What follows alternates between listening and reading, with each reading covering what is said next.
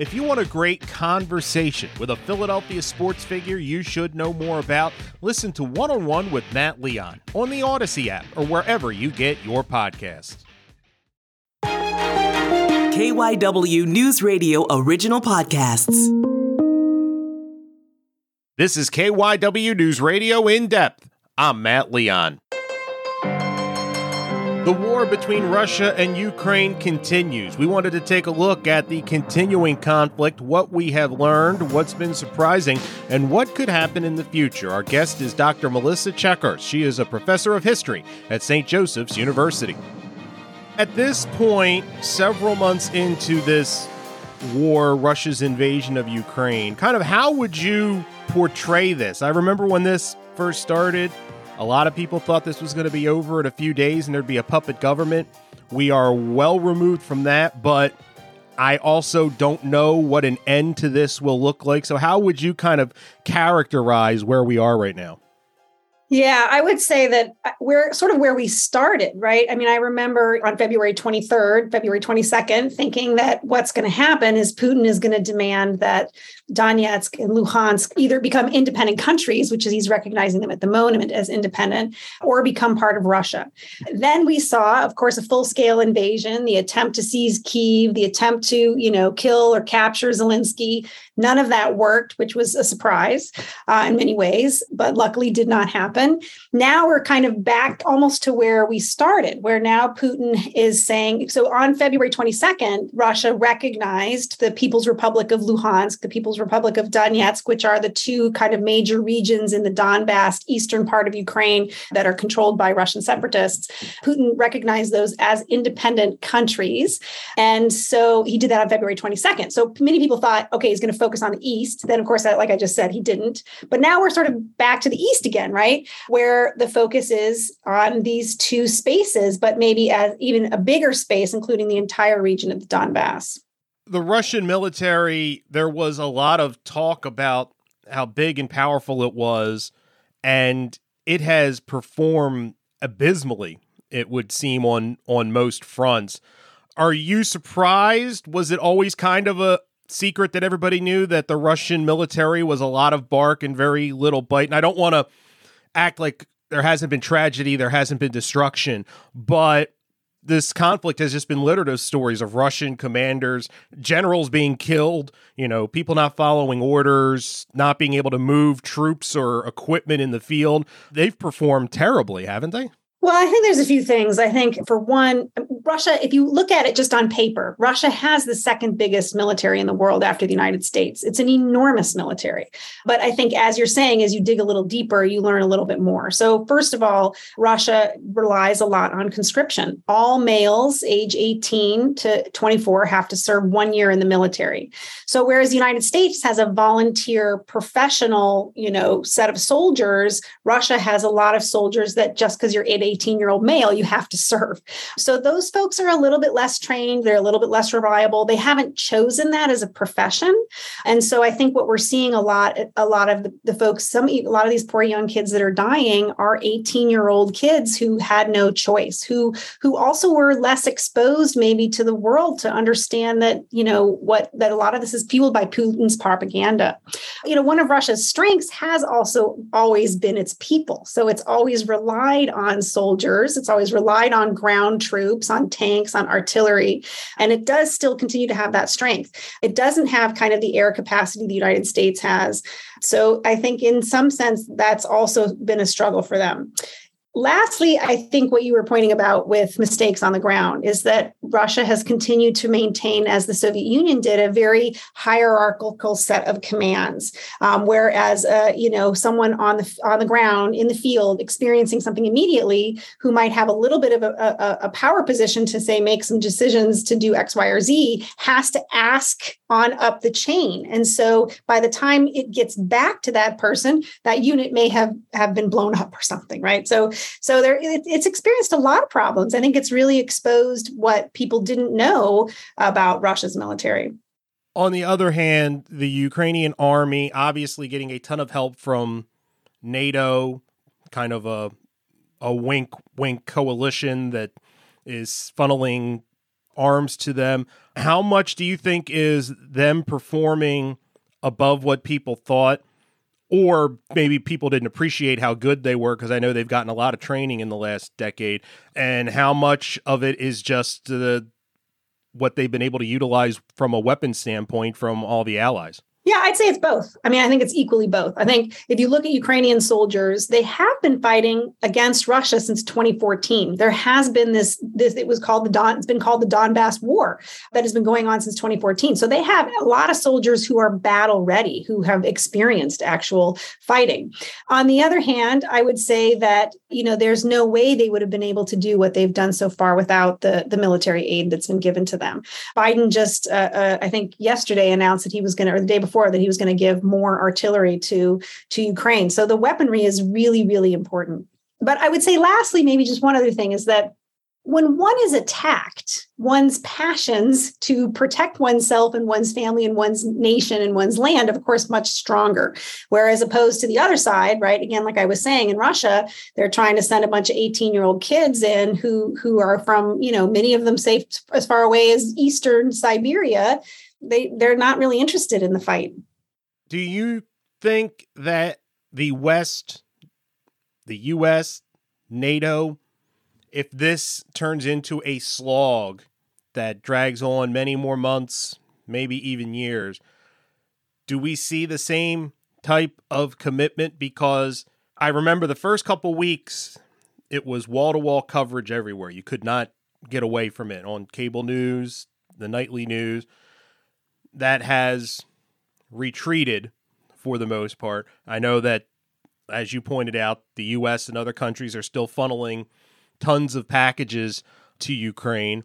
But is there concern as this drags on that countries, and I don't mean to be flippant, but start to lose interest and suddenly it's not politically as viable to send another $1 billion in X, Y, and Z to Ukraine? Is that a concern?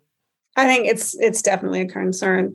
I would say that, a few things that are interesting about this war. One, the way that it's playing out on social media, where in real time, one can just pick up their phone and watch battles taking place over Twitter. So there's a different way that Ukrainians are connecting this war, or even Americans who have joined the fight in Ukraine, or American reporters who are reporting back to us in real time. So I think there's a certain amount of Americans that have been kind of glued to this in a way that we haven't been in any previous conflict, just because of the technology. There's satellite technology, there's drone technology, and then of course the social media in our hands all the time. So I think there's a certain amount of way that we're being reminded of this war more than in any kind of situation like this in the past.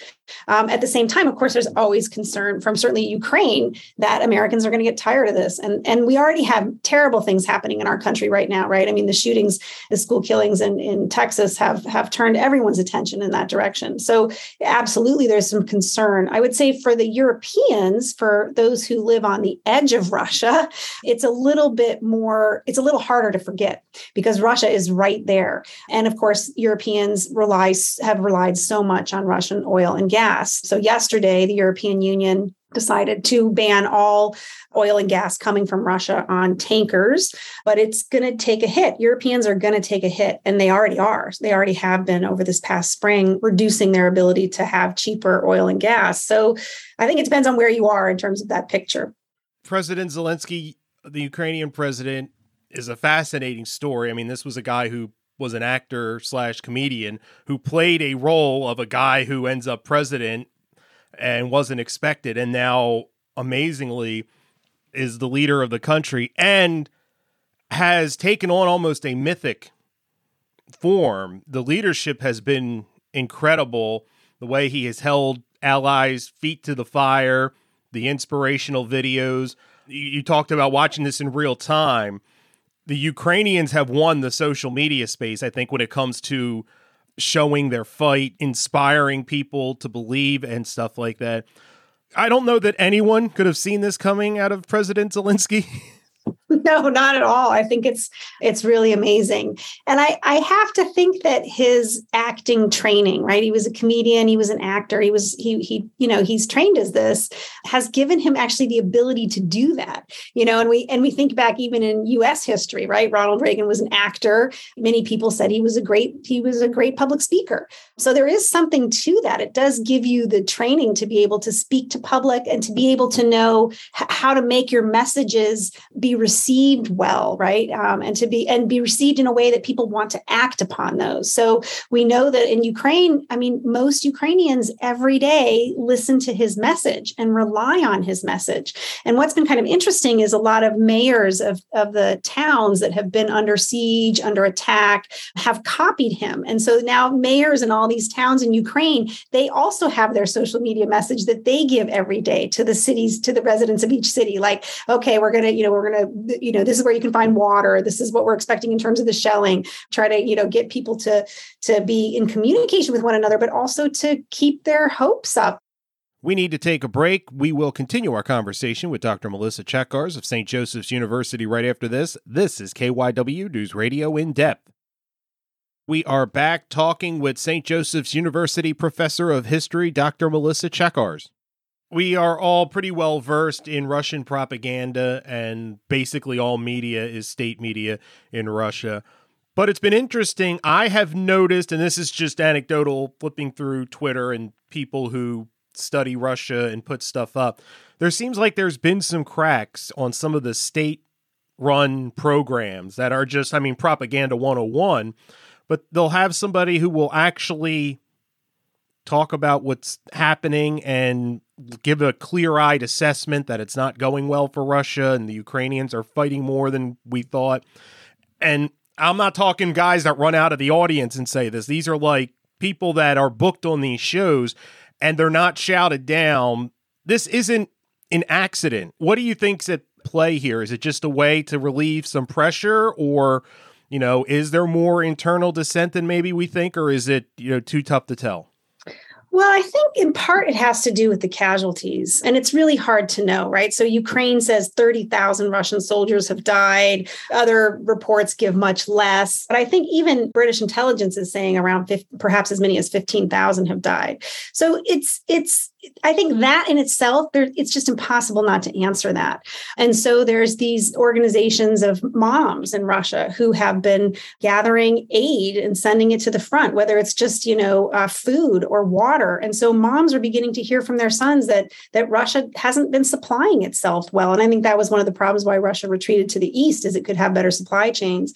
Russia is an enormous country. It has 11 time zones. So if you think all the way about in the Russian Far East on the Pacific Ocean, there have in what's called Primorsky Krai, a region out there were 5 legislators of the local region who read in a legislative session, how they are opposed to the war. And those people are actually members of the Russian Communist Party. So to think that the Communist Party is against this and outwardly against this is really interesting. So I think that it's pretty difficult to keep a complete lid on this. Russia has done a pretty good job, but it's nevertheless, we live in an age where it is difficult not to let some things through. And I think, again, Russia just being such a large country, it poses a lot of problems. As someone who does not study this, I have been kind of surprised that we haven't seen more of Vladimir Putin. I feel like every couple of weeks, some rumors bubble up that he's got a serious illness of some sort, or, is on the verge of being debilitated or something like that. Are you surprised we haven't seen more of him in public giving statements? And do you think there's anything to these reports / rumors that bubble up, hit an apex every couple weeks, and then go away, and then we get some different version of the same idea a couple weeks later? Yeah, there's been a rumor that he has Parkinson's disease. There's a rumor that he has cancer. There's a rumor that he has dementia. I agree. I as far as I know, these are rumors. We don't know. One thing, and again, back to the casualties, is that Russia admitted, I think in March, that they had lost around 1,300 people. But they really haven't said anything after that. And then pretty recently, Putin did appear at a military hospital in Russia where he was shaking hands with soldiers, and there was that moment to have a photo op. But I mean, he's a dictator in a sense, so he's not beholden to the people in the way, say, a president of a democracy is. So he doesn't have to give the kind of public addresses that one would expect from someone that is elected, right? So if the school shooting in Texas, we expect Biden to show up. He's got to go to Texas. He's got to lay down some flowers. He's got to talk to the American people about this tragedy. In a dictatorship, Putin's not beholden to the populace in the same way. So he has disappeared in the past. He hasn't always been someone that's been very public. So it's not, I think, that unnatural for him, but we'll see. I remember one of the things that everyone, for obvious reasons, was most concerned with was this escalating to the point of nukes being used, be it in a small version or, God forbid, the lid blows off this thing and everybody just starts firing at everybody. I don't feel that same, once again, this is just as a layman, you don't get that same level of concern. It's almost like there's this uneasy, everybody, including Putin, kind of agrees that it's just going to be kind of conventional and stuff like that. Where are you just kind of on the level of concern of this turning nuclear? Has the concern pulled back for you? Is it still kind of nagging in the back for you? It has pulled back for me. I think that just the fact that Russia is now focused solely on the East, which again was where they were at the very beginning of this, right back in February 22, when Russia's, recognizing the independence of these regions, there seemed to be back to that. So I hope we don't go in another direction. It does seem to be that Russia is consolidating its forces, but I think in terms of an end game, that's going to make things really difficult. Nuclear weapons might not be on the table at the moment, but I think some very serious things are. So, for example, the thermobaric explosives that have been used, these are really terrible weapons that they drop and they sort of spit out fire bombs and kill everybody sort of indiscriminately. They're able to, shake the earth so much that people in a basement the building can be toppled and destroyed. So I think Russia has been using some weapons that create a lot of concern about how Russia has been treating Ukrainian civilians. I think we're not going down the road of nuclear war. I really hope so. I think that we've seemed to have turned away from that, but it doesn't mean that Russia is not going to be extremely destructive in eastern Ukraine. Of course, we've already been seeing this, where the idea is to completely bomb these cities to dust and then send in the tanks and the soldiers to completely take over the cities. But the civilians are who are really paying for this. It's interesting, when the invasion began, there was all this concern of what the U.S. and NATO could and couldn't do because NATO couldn't get involved because that would escalate things. And it's just fascinating to me, just kind of as a person watching the White House sending out press releases about all the weapons they're sending and how big the aid packages are. And yet somehow we're kind of doing this wink that NATO's not involved. And I'm not complaining, but is this just kind of a dance that everybody does so that things don't get out of control, that Russia acts like, I don't even know if acts like, but it's obvious who's arming the Ukrainians, but NATO and the U.S., quote unquote, aren't involved. Yeah, it is really interesting. I agree with you. I mean, Biden just said that he's approved sending long-range, multiple launch rocket systems. Those are pretty serious weapons, right? And those are specifically designed to help Ukraine defend itself. I would say, in addition, we now see Ukrainian soldiers starting to do some counteroffensive attacks, right? So in Kherson and elsewhere, Ukrainians are even going on the offensive, which I think, if they're using weapons, as you said, from the United States, from NATO, and now taking offensive action, not just defensive action, I think that certainly looks like we've obviously chosen sides. But yeah, at the moment, it doesn't mean that the U.S. and NATO are in this war. It's we're not sending soldiers. That's the key. What do you see as a possible end game here? We were talking earlier and talking off the air. It has kind of settled into this awful slog, but in the East, not the entire country. What is an end game here? I remember when we had our first conversation, we talked about possible off-ramps for Vladimir Putin. I think our first conversation was before the actual invasion happened, and he was kind of given all these opportunities to de-escalate and save face and didn't seem interested in any of them. What does an end game here look like? I think it doesn't look well for the Donbass region. I know that Zelensky and Ukrainian leaders are saying that no matter what, they're going to fight for Donbass, and they want Donbass to remain a part of Ukraine. But I think that the fact that Putin and Russia had backed these separatists, that in April 2014, Donetsk claimed to be its own people's republic, an independent country. Luhansk claimed to be its own people's republic, an independent country. These bases created little mini governments, and they have their own, they have a whole setup just ready to go. So I think what Putin wants to do, which is what he's done elsewhere, is to, as he already recognized those spaces as independent countries in February 2022, then he will, take them over and then hold a referendum, and those people will suddenly vote, not a very fair vote, but to join Russia. So I think at least those two regions, I have a hard time seeing Ukraine actually keeping those regions. Now, the Donbass is a much bigger region, so the other parts of the Donbass region, Ukraine may be able to keep, but I have a hard time seeing how it's going to be able to do that. I hate to say that because that's not what Ukraine wants, and that's not what Ukraine is saying right now. Aside from, all we've talked about with the war and the struggles the Russian military has had, it would seem to me that this has been a disaster on multiple fronts for Russia.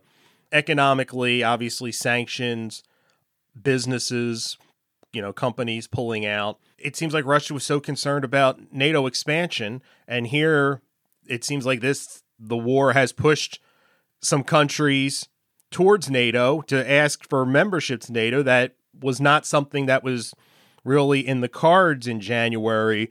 Are you surprised on how many fronts this thing has just backfired on Russia? Yes, I am actually. I think, certainly Russia has lost its European partners. NATO, Finland and Sweden are determined now to join NATO. And of course, Turkey is giving a little bit of resistance to that. But most analysts think that Turkey will make some concessions and Finland and Sweden will get in. I think the EU making this, just having met yesterday and claiming that they're no longer going to buy oil and gas as a whole, those are pretty significant blows to Russia. So those things have really backfired. I think, though, however, China is still around. India is still around. Russia has friends elsewhere that could buy its oil and gas. China has actually, under its own media control, has really pushed Putin's propaganda. And studies show a lot of Chinese are believing that Ukraine was filled with Nazis and that Putin is doing the right thing. We see that in places like India, people are debating this. Is Putin doing the right thing? Is Ukraine wrong? Is Ukraine right? So, although in the United States, most people here are not following Putin's propaganda blindly, we do see it effective, or in Europe, certainly, but we do see it effective in other places. So it remains to be seen what will happen in the future in terms of Russia's ability to make other economic agreements with other neighbors that will help to keep its economy afloat. It's interesting. I think recently, as we're talking, Ukraine actually put a Russian soldier on trial for war crimes. What do you think we will see on this front? I mean, obviously, awful things are happening, but it's got to be so incredibly difficult to investigate this type of stuff. How do you see that angle playing out? I think that's a really important angle moving forward. And while it's difficult to find out, to keep track of all of the evidence of this, Ukraine has made a very deliberate effort to do so. Ukraine has phone numbers, websites that people on the ground can call and contact at any moment. They can take photographs, they can upload them, and Ukraine is keeping track of all of this. As you mentioned, Ukraine has already tried one soldier for war crimes, and they have given him a life sentence. They are currently trying 2 other soldiers for war crimes. And I think that there is a lot of evidence to try someone for war crimes. What's going to be a little bit tougher is genocide.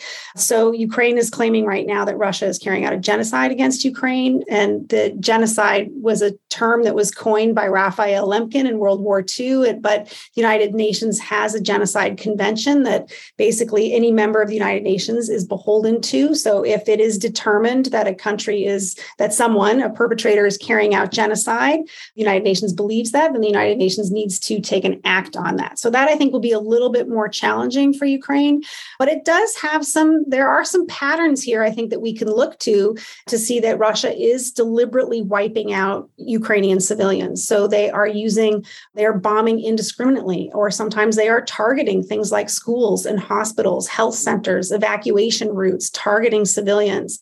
There have been many reports of rape, and sometimes even reports where women are raped by a group of soldiers who tell them that they are raping them to the point where they will be in so much physical pain that they will never be able to have children and they will never produce Ukrainian children. We know that Russia has taken populations and transferred populations from Ukraine to Russia. These are specific items that are listed by the United Nations as counting as acts of genocide. So I think the more that this takes place, the more that Ukraine categorizes all of this, I think we're going to see a lot of this carrying out in courts. So, for example, the World Court at the United Nations, the European courts, I think we'll see more of this in the future.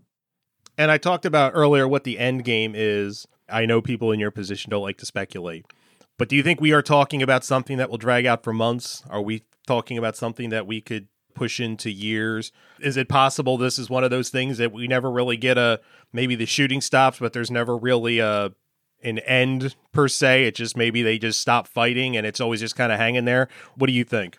I think that's a possibility. So, for example, Russia does that a lot, where it messes up borders. So, for example, in Georgia in 2008, right, it makes it really messy. Now, Georgia can't, its borders are not secure, and then it sort of pulls out and stops, like you said, the shooting. So, I think that could absolutely happen in Ukraine, but it is definitely not in Ukraine's interest. They've implied to join the EU. I mean, if that continues, that path continues, it's going to take them 15, 20 years probably to get to the European Union. It's a really complicated and long process. But you can't join the European Union if you don't have secure borders. So Ukraine is going to want a better end game to this, and Russia is going to want a really messy end game to this. So it's going to be difficult. In terms of I think, war crimes, we're going to see this last for a very long time. Those kinds of trials can take a very long time, and I think it's going to be years from now. And not just, I think, the crimes in terms of loss of human life, but also of the physical destruction. So Russia has targeted churches, it's targeted, cultural pieces of important cultural, physical heritage. There have been reports of Russian troops walking into museums and stealing artifacts from Ukrainian history museums. Those kinds of things. It's going to be a long process to rebuild and to categorize all of the terrible things that have happened. That's it for this episode of KYW News Radio In Depth. You can listen to the podcast free anytime on the Odyssey app, and you can find it wherever you listen to your favorite shows. I'm Matt Leon, and we'll have another episode out soon.